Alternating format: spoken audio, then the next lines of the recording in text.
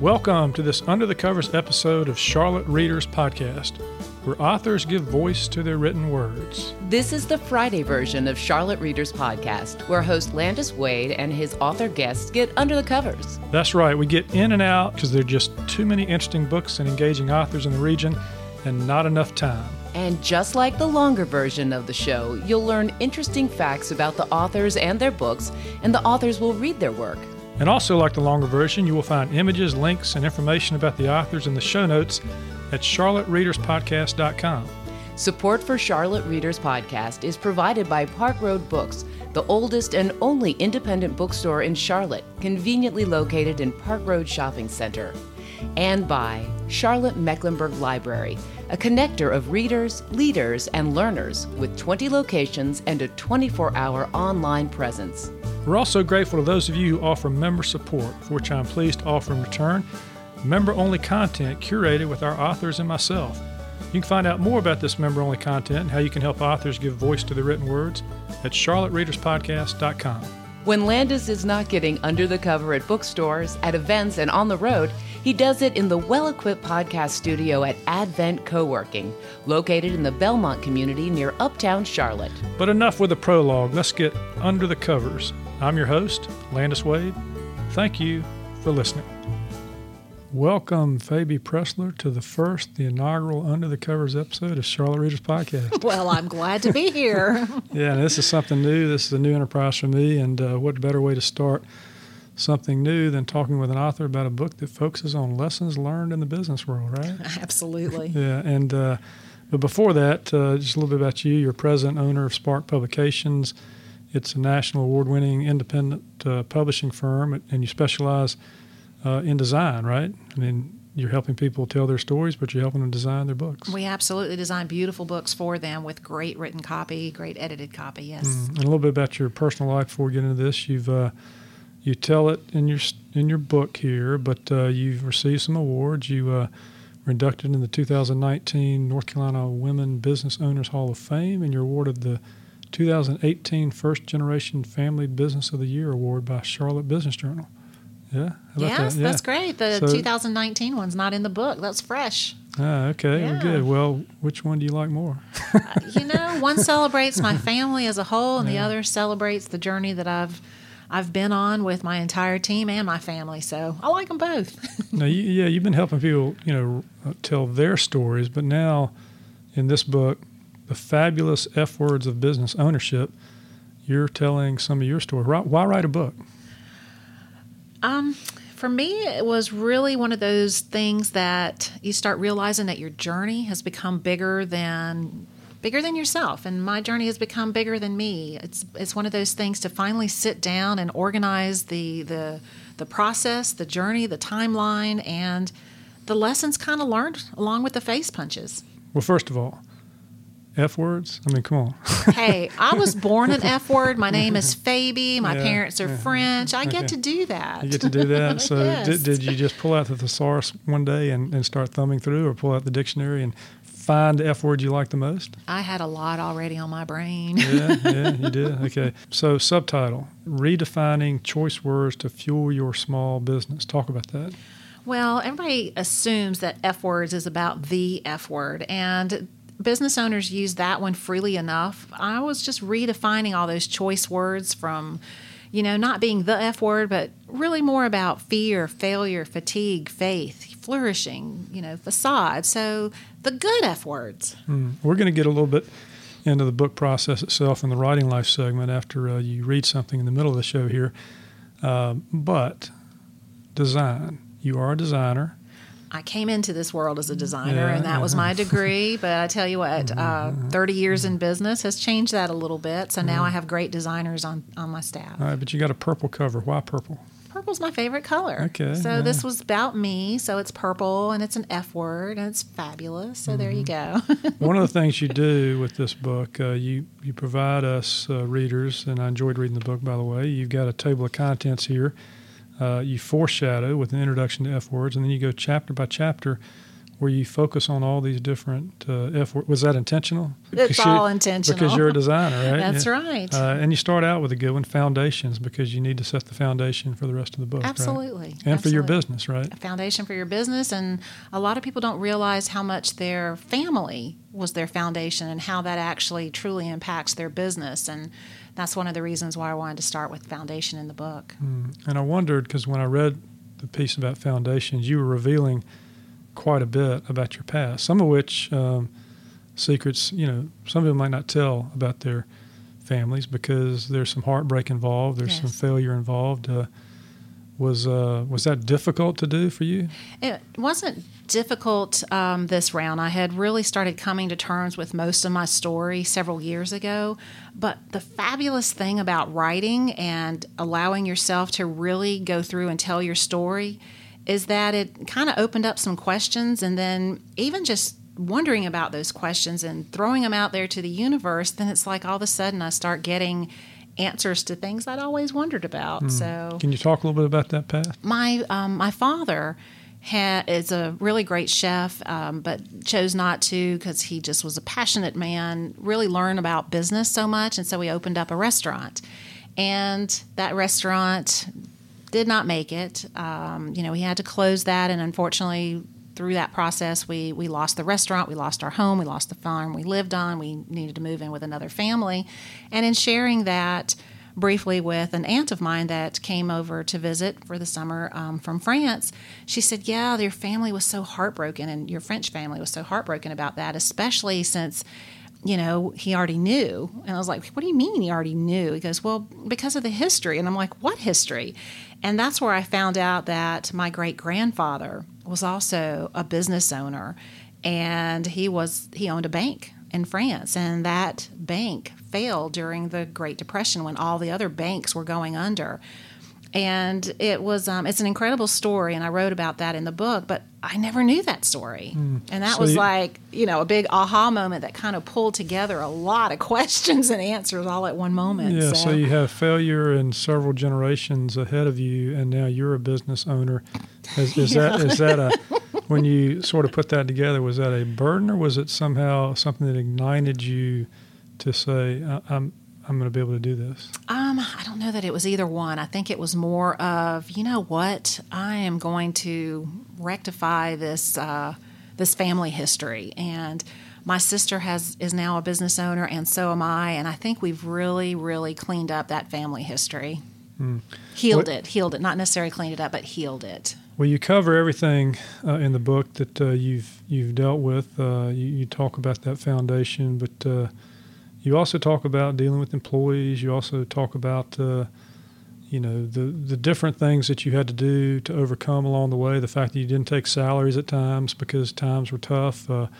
All these lessons you learned, you tried to pack a number of these in this book. Yes. Yeah. So it's not necessarily a how-to book. Maybe it's a how-not-to book sometimes. Well, I think that's what I really realized with the historical thing through my family and through the lessons I had with my family. And I left home at 17 and came to Charlotte by myself and started my life with no money, no car, no nothing.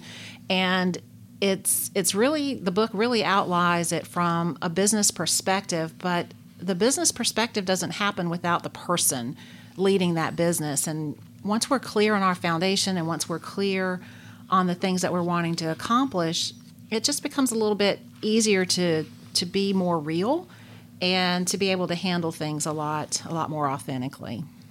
Well, you do something with the design here, which I found interesting and helpful as I'm reading along, because you take certain quotes from the chapters and you highlight them on a page of their own. Yes. So if you're kind of breezing through this book or you kind of want to flip through, you can find out little inspirations. And you've got one on page 87. Do you mind reading that for me? A business owner who fails is not a failure.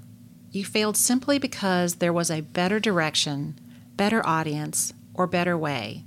Find out what that is and then start again. If you like our mission of helping authors give voice to their written words, please consider leaving a short written review about Charlotte Readers Podcast on Apple Podcasts or the podcast platform of your choice. Because when you leave a review, it helps authors reach more listeners. You can keep up with news about the show and member-only content for our member supporters by joining our email list. We promise not to spam you because, well, that takes too much time. And if you do join the list, we will give you a free ebook written by me, the first book in the Christmas Courtroom Trilogy. Charlotte Readers Podcast is a member of the Queen City Podcast Network, powered by OrthoCarolina. For more information, go to queencitypodcastnetwork.com. Well, business owners do fail, and sometimes people say you learn from failure. Was that true for you? Did you learn from your mistakes? I think just in redefining failure, failure is really what? It's innovation. Anytime you try something new, anytime you innovate, you actually are setting yourself up for failure because you don't know what the next steps are. So, I still don't like failure, but I try new things all the time and don't get them right. And it's more of a process of being kinder with yourself and being bolder and more courageous to try new things, to step into small business ownership, to innovate something new. You just try not to fail to the point where you lose everything. But you know what? We kind of have been there. My family has taken me through that a couple times. So it just it builds character, it builds endurance, it builds fortitude. So we wouldn't have Charlotte Readers Podcast unless authors gave voice to the written word. You've got something from a chapter you've called Facade. Is that right? Yes, Chapter 8 is Facade, the Imposter. All right, if you could read that to us. As a business owner, have you ever built a facade because you felt like a fraud? Like some kind of imposter? Do the requirements of innovation and growth in the fake-it-till-you-make-it model leave you feeling like a fraud-filled faker? I have. That feeling of being an imposter comes from believing our worst fears about ourselves. For example, I was once asked to speak on a panel, and I felt that anyone else who was breathing could probably do a better job than me. That may have been true, but I quickly realized that I was the one selected, and it would be up to me to rock it out, the presentation, and share whatever knowledge I had. And it turned out that the audience was interested in my know-how after all. They valued my perspective and insights on the topic. Why had I distorted and underestimated what I had to contribute to this group? Since then, I continue to encounter times when I feel like a fraud. Honestly, it comes from risk-taking and the act of throwing yourself into a situation without knowing everything you think you should know. After years of putting myself in this type of let's see what happens scenario, I've discovered that people with great passion and integrity are the ones who tend to experience this uncomfortable feeling of being an imposter. Putting yourself in situations in which you've never done what's being asked requires you to create and innovate. And even if others think we already know it all, we are continually learning. Yeah, we're all continually learning. If we're not moving forward, right? Nope. So this book, I think I may have mentioned this, is sort of part memoir, and I think in writing memoir, Judy Goldman said, she was on the show, that you have to be twice as hard on yourself as anybody else when you write memoir. Yeah, 3, 4, 5 times. 3, 4, 5 times. Yeah, But yeah. you did a little of that here. You confessed a little bit to feeling sometimes like you're not measuring up, you're not meeting the expectations. You even have a little example in this book when you got Woman Business Owner of the Year. Your business was struggling. Yeah. You had really gone through a rough patch. You were having a hard time making things work.